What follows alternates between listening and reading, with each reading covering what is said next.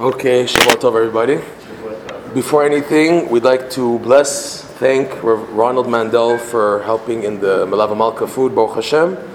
And the shir is Levin Ishmat, Dvor Fega, Bat Shmuel, and Menachem Mendel ben Elchanan, and the Schut and the merit of the Tzaddikim, and in particular Rabbi Nachman ben Fega, they should have a major aliyah in the Neshama, B'ezrat Hashem. Alright, so before we actually begin, just to explain the setup of the class tonight, and I'll do my best to have it explained as much time as possible so people shouldn't get home so late. 1 second here. We lost the connection. Amazing. Good manias. Okay. The class will be divided in two parts. First, we're going to go into Rabbi Nachman's introduction of concepts and then how it's developed and explained in marriage. B'ezrat Hashem. And the final part of the class will be first time doing this, I think, in 200 years. It's called the Breast of Challenge, 40-day challenge, using the ideas we're going to bring tonight and see if you have the guts, the holy zealousness to face this 40-day challenge. Being tomorrow is Aleph Elul, and 40 days would mean to end on Yom Kippur. It's fitting to coincide both of them. Okay, it's a suggestion to use this 40-day challenge from Rosh Chodesh Elul until Yom Kippur.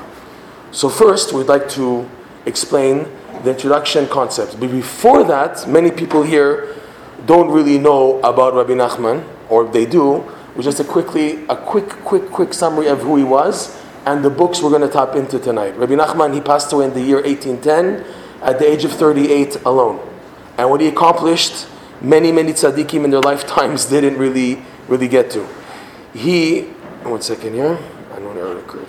Just we stopped the share. Sorry about that. He wrote a book. His book, the main magnum opus of Rabbi Nachman, is called Likutei Moharan. These are lessons, and we're going to go into this at the end of the class, where every person in the world, if they're sincere, they can find what they're going through in life in these teachings. B'ezrat Hashem. We tonight are going to go into one lesson, lesson 24, where Rabbi Nachman explains the concept of Simcha.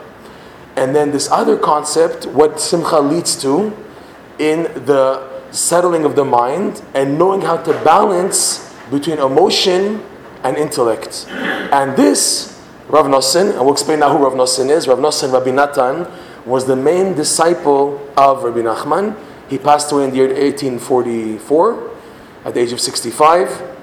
And he was the one responsible to spreading Rabbi Nachman's teachings until today. If you have anything that's best of today, it's thanks to this disciple. He wrote a book, an 8-volume masterpiece called Likutei Halachot, where he takes the concepts of the Code of Jewish Law and explains them from a hashkafa perspective, from the moral, ethical perspective, using Rabbi Nachman's book Likutei Moharan. So in this, he decides, on this lesson 24 that we're going tonight, he goes into the concept of ishut, of marriage, and he shows the ideas, the foundations of marriage based on this lesson 24. So now, without further ado, the ideas of lesson 24. Lesson 24, again, it's disconnecting. I don't think I have internet. I'm sorry about this. Yeah, Chaval. Just 1 second. Try this one more time. If it doesn't work, it doesn't work. Okay. Lesson 24 is like this. Rabbi Nachman starts off by saying that a Jew has to strive to do mitzvot b'simcha. Why? The starting point of every Jew, whether it's on a daily basis, whether it's in a period in life, like a stage, if it's teenagehood, the 20s, the 30s, if it's now a new change from teenagehood to marriage, okay? Any person, when starting, they start off in darkness. This is represented in the beginning of the Torah, or the beginning of the Chumash, where the Torah shows us the days of creation, and after every day it says, Vayi Erev, Vayi Boker. The Jewish day starts at night, dark, and then Boker, we don't start in the morning. Our day doesn't start in the morning like the rest of the world. We start at the beginning of the night. Arvit is the first prayer of the day, okay? This pattern is the idea of how life is. You start in the darkness. Why? Why do we have to start in the darkness? This is basically the mission, what Hashem sent us into this world. We're here on a mission. What is the mission? We're here to collect what's called holy sparks. Holiness which is scattered throughout the world. This world is called Olam in Hebrew. The word for world is Olam, Ayin Vav Lamed Mem, which is rooted in the word for concealment, Ha'alama. This world is hiding something. The nature, the trees, societies, technology, houses, businesses, countries, everything you see, the lions, the tigers, the bears, waterfalls, everything that you see, the sun, the moon, there's something that is hiding. What is it hiding? These holy sparks that are there from the beginning. The Kabbalah teaches even before Adam and Eve were created, these sparks were already initiated in the creation. Our job as the Jewish nation, until Mashiach comes, is to collect these holy sparks. How do we do that? This is the concept of doing a mitzvah. Mitzvah, the word mitzvah on one hand means a commandment, but mitzvah really also means tzvat, a connector. We're connecting the holiness trapped in this world, hiding in this world, bring it back to Hashem through the mitzvah. The mitzvah has a funny indicator to this, in that you have 4 letters there. Mem tzadik, vav he. The vav he is from Hashem's name, Yud Ke, vav ke. And the mem tzadik is hiding the first 2 letters of Hashem's name, Yud Ke, showing that it's intangible, and our goal is to connect what is tangible, reflected in Hashem's second part of His name, the Vav Ke, is corresponding to what's tangible of Hashem's expression in this world, to that which is beyond us. How does that work? There is a type of numerical value system, gematria in Hebrew, called atbash. Atbash is we take the 22 letters of the Hebrew alphabet, there's 22 exact letters, and we fold them in 2. So you have 11 and 11. When you fold them in 2, the first letter of the Hebrew alphabet, Aleph, now corresponds to the final one called Tav. And then the Bet is the second last letter, the Shin. The Gimel is the Resh, okay? So it's folded. When you look at it like that, the Mem corresponds to Yud, and the Tzadik corresponds to the first He. Hidden in the mitzvah that you do is Hashem. Okay? When you're holding a mitzvah, they say you're holding godliness. It's true. When you have the Etrog Gedulah in your hand, when you put on the tefillin, when you say the brachot for Shabbat, when you say a bracha, when you're doing any type of mitzvah, and we have hundreds and hundreds of mitzvot, these are all opportunities to connect the divine sparks in this world back to Hashem. When this is finally done, this is the indicator for Mashiach to come. Okay? We're working so long, almost 6,000 years. He's not here yet, but we have more and more sparks to collect, to bring out B'ezrat Hashem. So, as a Jew, we do mitzvot. But the thing is, for the mitzvah to do its job and to go up, you need a basis. What is the basis for the mitzvot? It's joy. Doing the mitzvot with joy. Where do you see that in the Torah? Coming up, Parashat Ki Tavo. It says there that after all the curses, there's 98 curses, Moshe Rabbeinu says, be careful, if you don't do this, you're going to get this and that, terrible, terrible things. At the end of the list, the Torah says, why is this happening? Tachat asher lo avadetem et Hashem elokechem besimcha uvtuv levav. The verse says, the reason why all these punishments will come is because you're not serving Hashem with joy. The pasuk says, with joy and a good heart. The Torah doesn't say, all this is happening because you're not serving Hashem. No, it didn't say that. The concern here is how you're serving Hashem. With joy. The pasuk is saying that the curses will come about if now you fall off. Where's the possibility of a person to fall off? If his Judaism is dreadful, heavy, burdensome, no connection, no joy in doing it, so the person eventually is going to fall off, and then it's leading to all the punishments. Why? Because there was no simcha. From here we see the boost of all the mitzvot is doing them with joy. In fact, in Hasidic teachings they say that the joy behind the mitzvah is greater than the mitzvah itself. Okay? That's a big statement. The joy behind the mitzvah is the goal of the mitzvah. When you put on tefillin, it's one thing to put it on, but it's another thing to put it on and to be happy about it. To keep Shabbat, to be happy about it. To say a bracha, anything to feel that joy. It's something obviously we have to work on, and there's many advices given. This is not the class especially for that. We spoke about it last time we were here about 6 months ago. There's many advices how a person can get in a good mood and a good feeling and a good vibe in order to do the mitzvot B'ezrat Hashem properly with the proper joy. But when joy is activated, the mitzvah then goes up. It goes upwards and has momentum. When this happens to a person, when he begins to feel good about himself, he feels good on what he has and he appreciates it. So this has a ripple effect in that the person's surroundings begin to change. People around him, society, surroundings, nature begins to also join in unison with him because he's in such a positive attitude. It draws in positivity. Like, this is a known idea. When a person is very negative, he wakes up the wrong side of bed, he Oscar the grouch, he goes to work, so everyone also to him, right? He comes to shul negative, everybody's negative also. He asked for it. But the opposite is also true. When the person has positivity, it reflects, it's contagious, it spreads, it gets other people in a good mood also.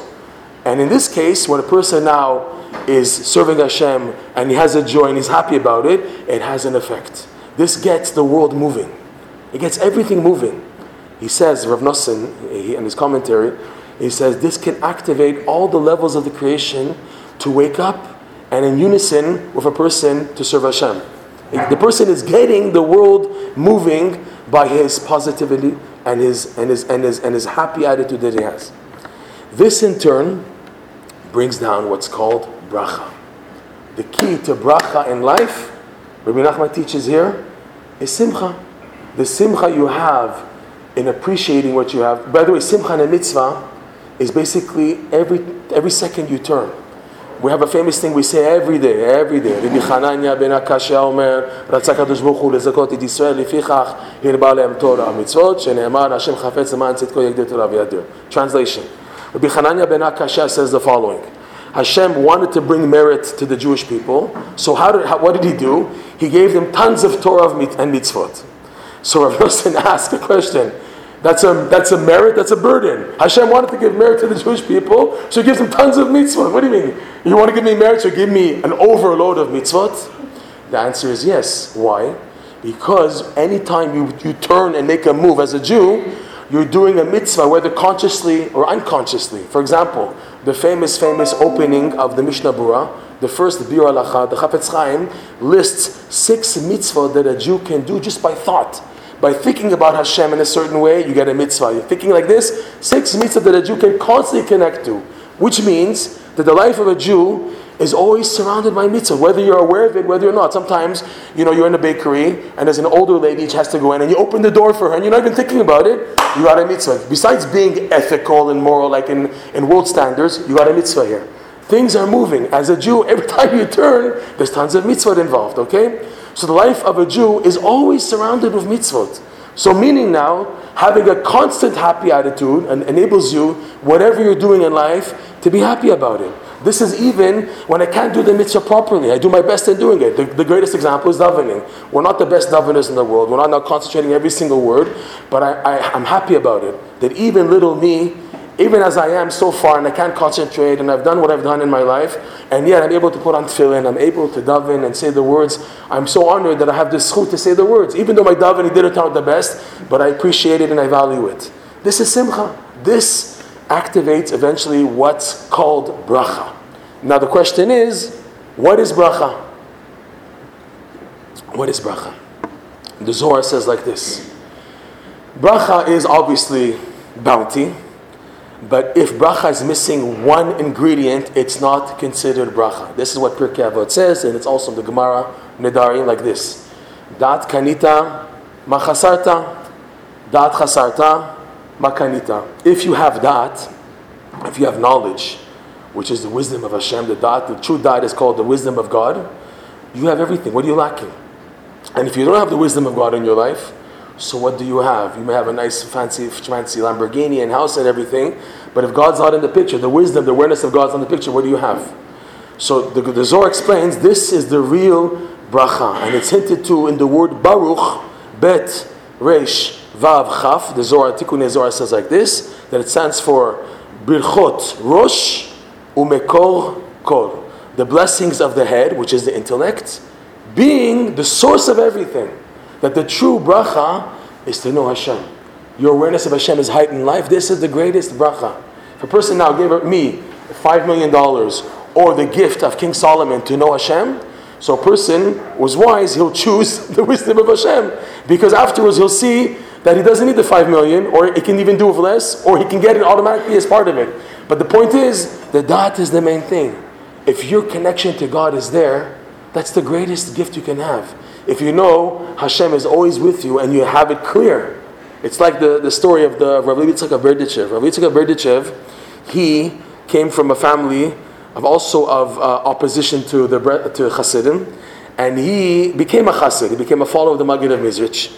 And once he came to his hometown to visit, and the family members and the rabbis that he grew up with and the fellow colleagues, they said, so what did you learn by the Hasidim? What did you gain?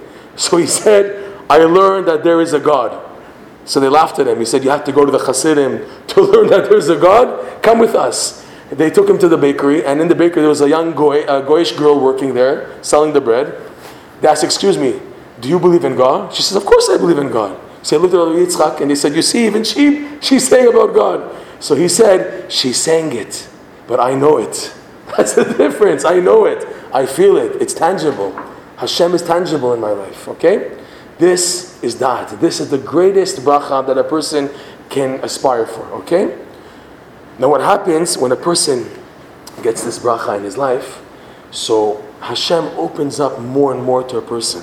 Because the truth is, there are endless levels out there.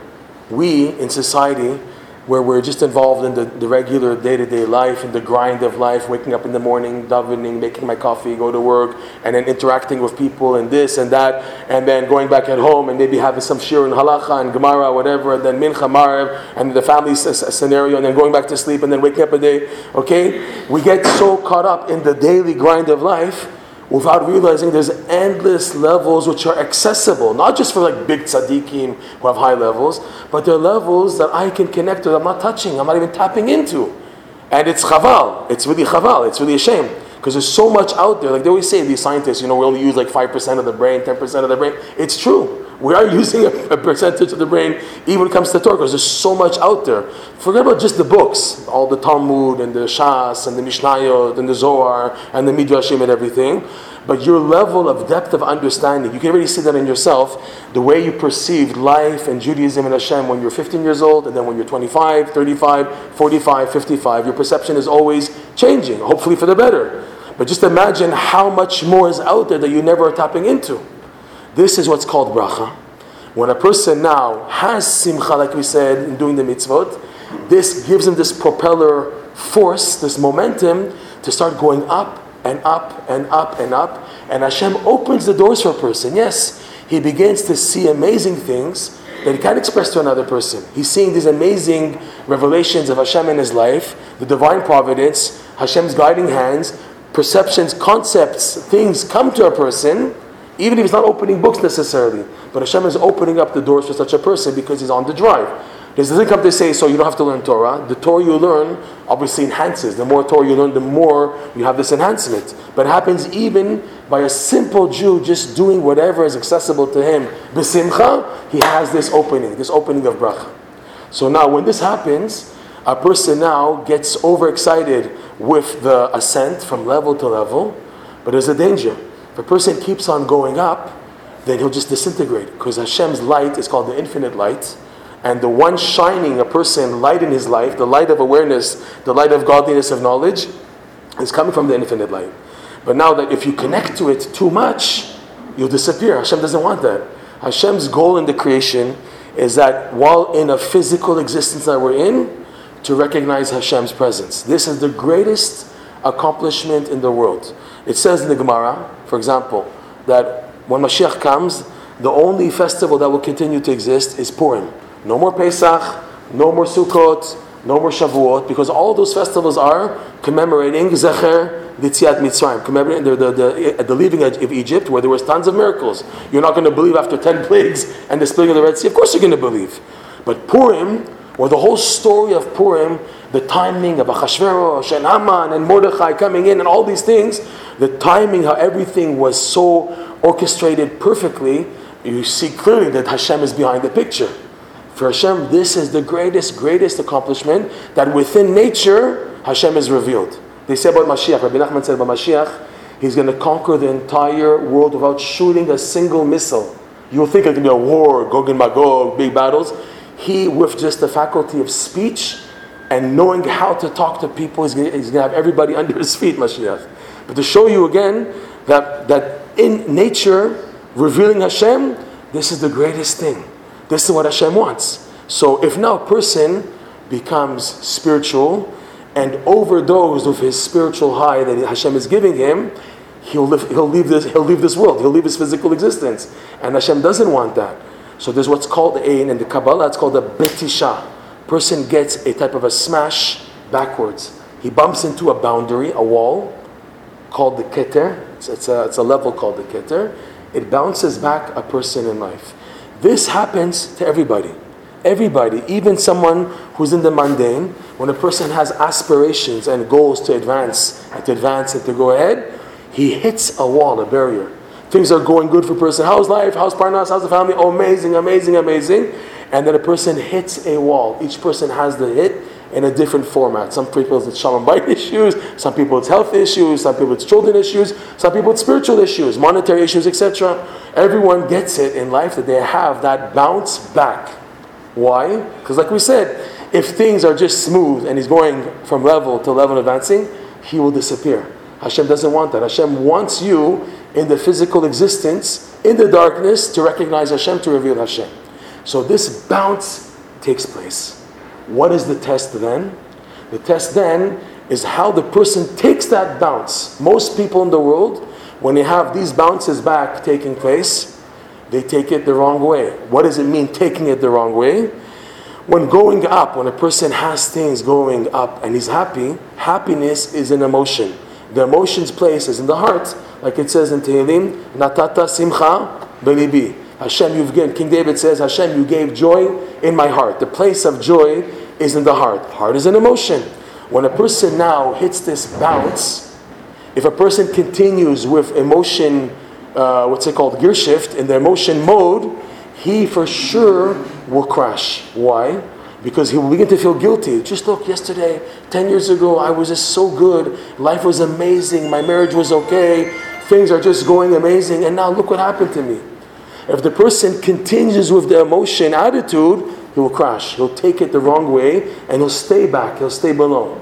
The test is, as soon as this happens, a person has to switch from emotion mode to intellectual mode. He explains this like this, Rabbi Nachman, that when this bounce takes place, it's meant to do something to the mind, which is called lesader uleyashev et hamoach, to organize and structure the mind. To explain with an analogy, a guy has a warehouse where he takes in inventory, okay? And every day, tons of inventory is coming in. So he has one truck unloading inventory, and he says, okay, put everything over here. While this truck is unloading the inventory, another truck comes to bring another inventory. So, okay, put it over here. And another truck comes in, he leaves, the first one leaves, a third one comes, okay, put it here. What happens to the storehouse? Everything's a balagan, everything's mixed up. Because all the boxes are all over, there's no room to put everything. I need a break. Whoa, let's stop. Give me time to fix the warehouse so I can organize the inventory. The mind works the same way. When a person is having an ascent, when things are going good for a person in life, so he's absorbing also knowledge. Hashem is opening the doors for a person, and any level it is, and things are coming in, and he's absorbing it now. But he's just swallowing it up. Are you organizing, settling your mind? No, because you're too busy in what's called the absorption mode. You know, in the laws, for example, of kashering vessels, hagalat kelim. When you buy used vessels from a non-Jew, whatever you want to kasherize it. So there's what's called havla'a and haflata. That there's a time when a vessel absorbs. For example, if there was a pan with non-kosher meat, okay, so it's absorbing. So now we want to get it that it's not absorbing anymore. So you heat up the vessel, so it's in haflata. It's now spitting out all the absorbed non-kosher fat or meat in the pot. So there's halacha in that section that it can't do two at once. Because there's a worry that if now you leave it too long in the water, you're boiling a vessel to kosherize it. So now all the non-kosher fats and everything are now in the water that's boiling around. Are you worried now that the vessel will reabsorb the non-kosher fat that's in the water? So the halacha says, as long as it's in what's called haflata mode, it's in the mode of spitting out the non-kosher fat and contents, it can't reabsorb it at that point. So too by human being. When you're absorption mode, so you have nothing, you can't think of anything else. You're absorbing. Hashem is opening the doors for you in life. So you're taking in. But you have no time to organize. We need you to organize your life. Hashem is giving you a gift of many, many lights, many things, many good experiences. But what are you doing with them? So what's needed is a bounce. And the bounce causes a person to now organize the mind. The bounce back, where there's no advance now in life, allows you to now use the mind to fix it now, to organize it. All these things that I've taken in all these years now we have to take a break and we have to organize it. Hashem knows when's the right time for each person to give them that bounce. It comes, to each person it comes. Some people it comes many times in their life. Sometimes a person has a major, you want to call it a traumatic event. They call it a traumatic event because it's scary. But really it's building up the person like anything else if he takes it positively. What's the way to take it positively? That he switches from emotion mode to what's called the intellectual mode. Okay? If he does that, his mind, when now he's organizing the inventory, the stock, everything that he allowed into his warehouse, now is built properly to now perceive even higher levels of Hashem's awareness. That even if a person were to learn a million Torahs, a million years, Gemara, Poskim, Shulchan Aruch, Midrash, Zohar, he wouldn't perceive what life's experiences in these bounces back give to a person. This is, by the way, why also in halacha, there is a law that we respect an elder, even a Gentile elder person. There's laws to respect them. Why? Because they went through so many challenges in life and they're still here. So their experience of life earns them the title of respect. Because they went through things that you didn't go through and they're still around. He's like 80 years old, 90 years old, and he's still walking and he's still here. Even though he's a goy, but still what he went through, the challenges of life built him. Okay? This is the idea that we're reflecting here. But the more you take it in positively, the more you develop Bezat Hashem. So here, Rabbi Nachman says the trick is knowing when to use the emotion, which is the simcha, and then when to resort to what's called the chokhmah, the sechah, the brain. Okay? And it's a challenge, it's a trick. Because here the emotion is when you're going up, and then when you go back down, most people there use emotion. What did Hashem do to me? It was so good, the doors were open for me in life, I had such light, and now this happened. No. Don't go into emotion mode, you're going to eat yourself up. The guilt and the feeling of how I was and how I am, that emotion can destroy a person. Rather what? This happened because Hashem wants me now to organize myself, wants to organize my life. I have to see who I am, I have to start to organize my brain. This is what the bounce actually does. This is what Rabbi Nachman brings in lesson 24. His disciple Rav Nosson brings this into the secret of marriage in an amazing way, Bezat Hashem. He says like this, the bounce back, we said, in the Kabbalah, comes from a sphera called the Keter. The Keter is the crown of Hashem. Being a crown, it's like a protection. It's between the head of the king, if you want to say, and the people. It's what separates what's behind the crown and the people. It's like an interface, it's a wall. You want to tap into the mind of the king, of Hashem, as if to say, you're going to have to pass this wall, this crown. So this crown is like the barrier. It's called the Keter because behind it is the way to crown Hashem, yes, but the way to connect to it is to wait. The word Keter is similar to another word found in the book of Job. In Eov, there's a verse when Job there was complaining to his friends what God did to him, all the suffering he went through, and he asked a good question, why did Hashem do this to me? So his friend told him, Katar li ze'er v'achaveka, give me a moment to think about your question and I'll answer you back. So he used, I think it was Eliphaz, the friend of Eov, he used the word Katar. Katar translates as wait, and it's also grammatically similar to the word for crown, Keter.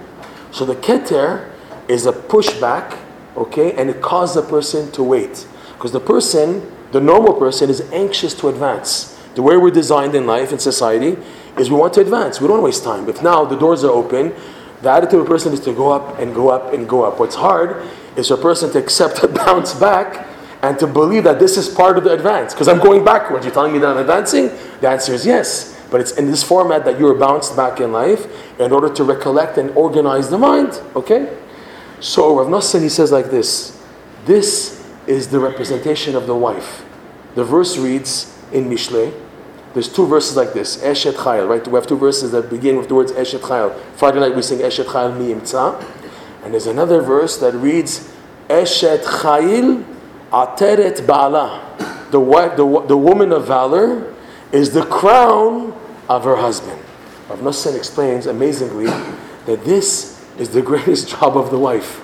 That she's there when the husband now is running to advance, and he wants to run to do things, to run to shul, to run to this. The wife has a power, a gift from God, that when it's the right moment, the man needs to hear a smash and back, to be pushed back to take his breaks. Because if not, he will have a crash. It's too much light. So again, the verse, Eshet Chayil Ateret Bala, the role of the wife is to be the man's keter. The man's keter meaning, she's helping me now to advance in order that I can perceive God at the highest of levels. But what format does it come? It comes as a betisha. It comes backwards, okay? What is the test of the man when that happens? Is that he has to be very, very careful to have this expertise to know to switch from emotion mode, which he had until now, because it had a great day, everything's going smooth and everything. An example, I think I brought it this morning in the class this morning. A person, he wakes up on time, he goes to shul, he has a good davening, a good learning, and he gets home and his wife says, "You bought the wrong mayonnaise," and she throws it in his face. You know, what happened here? Right? And he's like, "Whoa, what happened here?" The response is not, "Whoa, what happened here?" To switch from emotion mode to the different type of mode. It's okay, right. The switch from emotion mode to brain mode. That's the secret here. That if now he continues on emotion mode, it's going to ruin it. How could you say it to me? What, I brought this and that? If he now uses the emotions to continue, finished. Finito a musica, they say in Spanish or Italian, right? Everything's finished now at that point. What's needed is now the input of the intellect. In fact, the wife, she's looking for that. The wife, when there's a keter crisis, if you want to call it, or there's an outburst, she needs to hear from the husband the organizing of the mind. So an example, a man comes home, we're going into details, yes, of course. A man comes home and his wife gets angry at him and he gets a bit built up, but instead of getting built up, he now responds in the right way. What's the right way? Here's an example. The wife is letting out all of her emotional pain of this to happen and this and that, and the man's listening, and he says to the wife, "You finished?" She says, "Yes." Or she said, "No, I didn't finish," and there's much more to say. So he lets her out more and more, to go out more and more, let it out. And after another 10 minutes or another hour, "Are you finished?" "No, I have more to say." "Okay, let's go on." Okay. But finally, "Any more?" "No, I'm finished now." "Okay, what did you want to say?" He said, "I just want to go over, please, with you, I want to make sure I understood you properly. Is that okay?" And the man now repeats what she said, but coming from a place of intellect. I'm just like a police investigator. I want to now just make sure I got all the notes of the incident properly. So I'd like to just say, is this A, B, C, D? Yes, that's what I said. Okay, B, C, D. Yes. And he repeats to her from intellectual mode, not emotional mode, what she said, what she gave over to him. And she says, "Yeah, that's right." So the man says, "I understand you perfectly well." She said, "Thank you. That's what I was waiting for. That you can understand. That you can relate to me. I feel for you. I understand, my dear, my honey. I understand exactly what you're coming from." Thank God. That's what she needed to hear.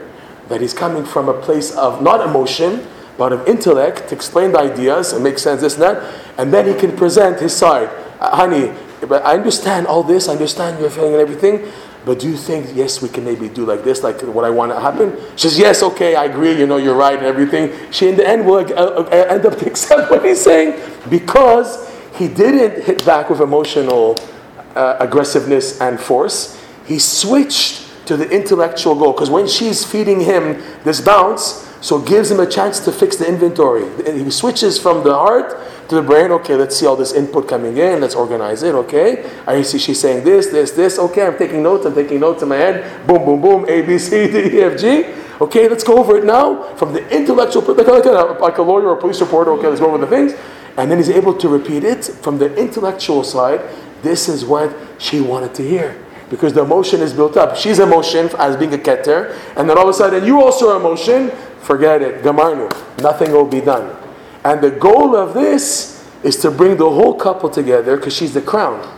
She's the crown. She's containing the light of the Keter of Hashem, but it comes in this format of an interface of a bounce back. That's how it has to come. It has to come in a bounce back. No way that it comes smoothly. It has to be that way because that's the only way a person, by being bounced, will now organize the inventory of his mind.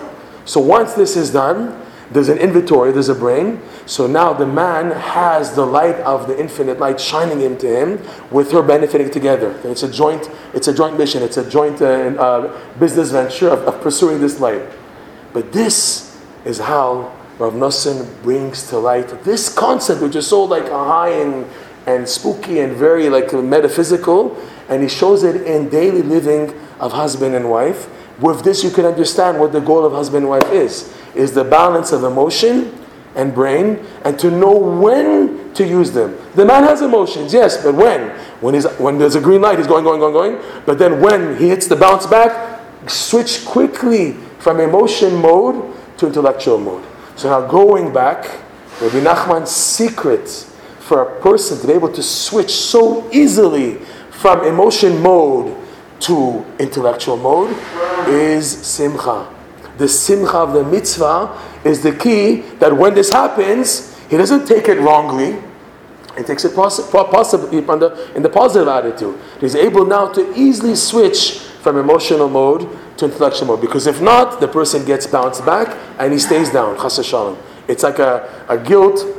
You don't love me anymore. Hashem, you don't need me. My life is worthless. Chas v'shalom. All these feelings of futility and depression come in because the person has stayed in emotional mode. What's needed is to get the person into intellectual mode. But to do that, a person needs to do the mitzvot be-simcha, in joy. This was the lesson 24. This is Rav Nosson's expanding it, showing how it relates to all of us. Am I in accord with everyone? This was practical. Was this something useful? Thank you. Baruch Hashem. Okay. Now we present for the first time ever a challenge called the 40-day challenge. Before we start this 40-day challenge, I have to first explain to you how this amazing book, Likutei Moharan by Rabbi Nachman, works. This is not a normal Torah book. In which sense? In that, the more you learn these teachings, the more you begin to see them coming to life. It's crazy. You can say the same thing about Gemara, Daf Yomi, Mishnah, Halacha, but you need to be a big tzaddik to see when learning a Gemara how the whole world comes to life from the Gemara. Chassidut in definition, in particular Rabbi Nachman's teachings, is he takes the deepest parts of the Torah down to you. He's bringing them to you. When you learn the ideas, you begin to activate them in your life. You begin to see them waking up and being present in your life. And it wasn't happening before you learned these teachings. This is something very unique to these teachings. However, what does it help me? What does it help me now that I see all these hints and messages and everything? I need to change. I need to make a growth. Okay? The next stage is called davening about it. There's a concept called la'asot mitorot tfilot. To redecipher, to re-express these Torah ideas in prayer format. Like we said earlier, Rabbi Nachman had a disciple, Rav Nosson. He wrote another book, possibly one of the most important books in Breslov literature. It's called Likutei Tfilot. How this book, it's a collection of prayers, but what prayers? These are prayers based on these lessons in Likutei Moharan. What's the difference? I say Tehillim every day, I say Shachar bin Chamarev. Tehillim and Shachar bin Chamarev, you have to find yourself in the words, you have to connect to the words, you have to concentrate. These prayers come to you. In that, when you begin to say them with an honest, open heart, you begin to see how they are explaining who you really are. It opens you up, okay? This idea of learning the lessons and then praying about them could be compared to a guy now who has, God forbid, like a skin infection, okay? And then to get the cream for the skin infection, it cost like $500. So finally, he got $500 and he bought the cream. So he comes to the pharmacy and says, oh, I have the cream. But you dodo brain, if you don't apply it to the wound, it's not going to heal. So it's 2 stages. Getting finally the treatment, the healing, and now applying it in the right area. Learning Likutei Moharan is something fascinating, in that the more you learn it, you begin to activate it klali, in a general sense. You begin to see it in your life. But now I want to apply it in specific areas. This is the praying part of it. This is Rav Noson's prayers on this lesson. There's no other book in Torah literature that has prayers based on them, except for the Chumash. We have the 5 books of Moses, the Chamisha Chumshei Torah, Bereshit, Shmot, Vayikra, Bamidbar, Dvarim. And corresponding to them, we have the 5 books of Tehillim that King David with the other tzaddikim composed. Why 5 books? So the sages teach the 5 books of David, of the Tehillim, correspond to the 5 books of the Chumash. Meaning what? That all the pleas and supplications and prayers that King David is saying in Tehillim, Shamar Nafshi, Hatzileni Na, Ana Hashem, we said this morning in Hallel, Ana Hashem, Hoshiana, all of these prayers that King David is mentioning in the 5 books of Tehillim is to fulfill what's written in the 5 books of the Chumash. The only other book in the whole Torah world, you can take a look for yourself, that has prayers written on them, is this book of Rabbi Nachman called the Likutei Moharan, with these prayers written by Rav Nosson. Okay? And in this case, it's phenomenal that anybody, even a layman, who just goes over these lessons and these prayers, begins to see, number one, its activation in their life in a general sense, and then when praying about it, seeing it directed on a personal level. Now we present to you the challenge. We prepared here 2 PDF files, one with the entire lesson, but, however, another book, there's another book called the Abridged Likutei Moharan. Rabbi Nachman saw that his book called Likutei Moharan is pretty deep for the average person. Why? Because Rabbi Nachman, how he works in his book Likutei Moharan, he presents an idea, and then he brings a proof to back it up. If it's a verse from the Torah, if it's a Gemara, if it's a Midrash, if it's a Zohar, and you need the backup information to know the flow of the context. And you can lose yourself, because there's so many details, you can lose the flow. A learned person, even someone who has basic learning of Torah, can go with it. But the average person who wants to pick up, okay, what's the points here? I want the practical points, will find it difficult to do that.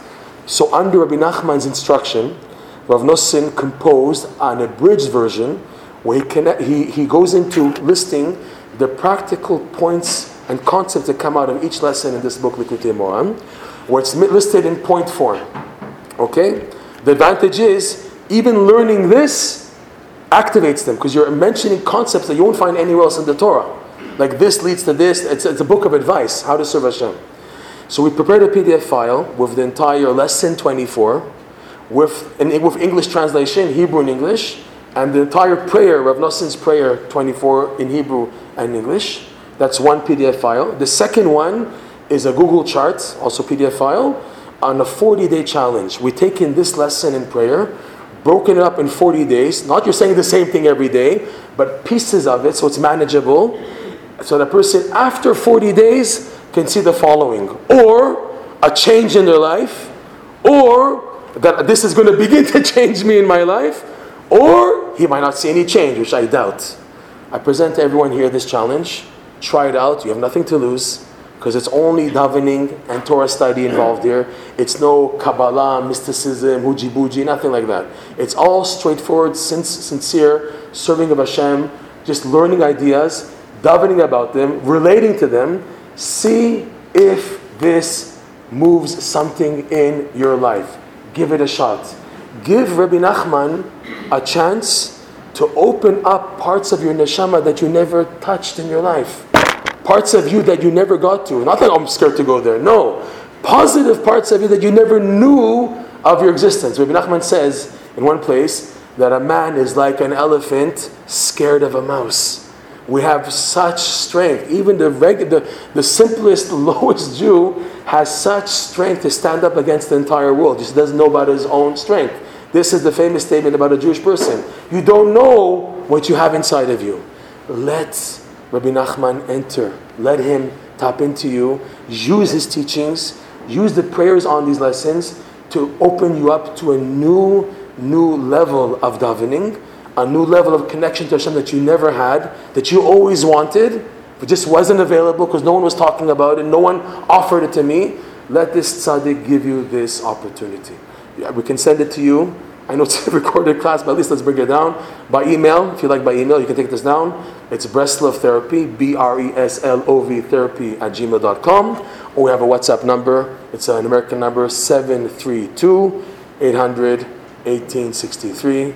Thank you for joining the shir. It's my wish that you should really give Rabbi Nachman a chance. Try this 40-day challenge using lesson 24. See that it opens up in your Shalom Bayit, in your personal struggles of your emotions and your intellect. See how this makes a change. Take some questions. Right? Of course, questions. Of course, questions. Can you repeat that email again? Sorry? Can you repeat? Email? It'll be on Breslov Therapy. It's on the papers, yeah. It's on the papers there. All right. Shkoyach. Thank you, everybody.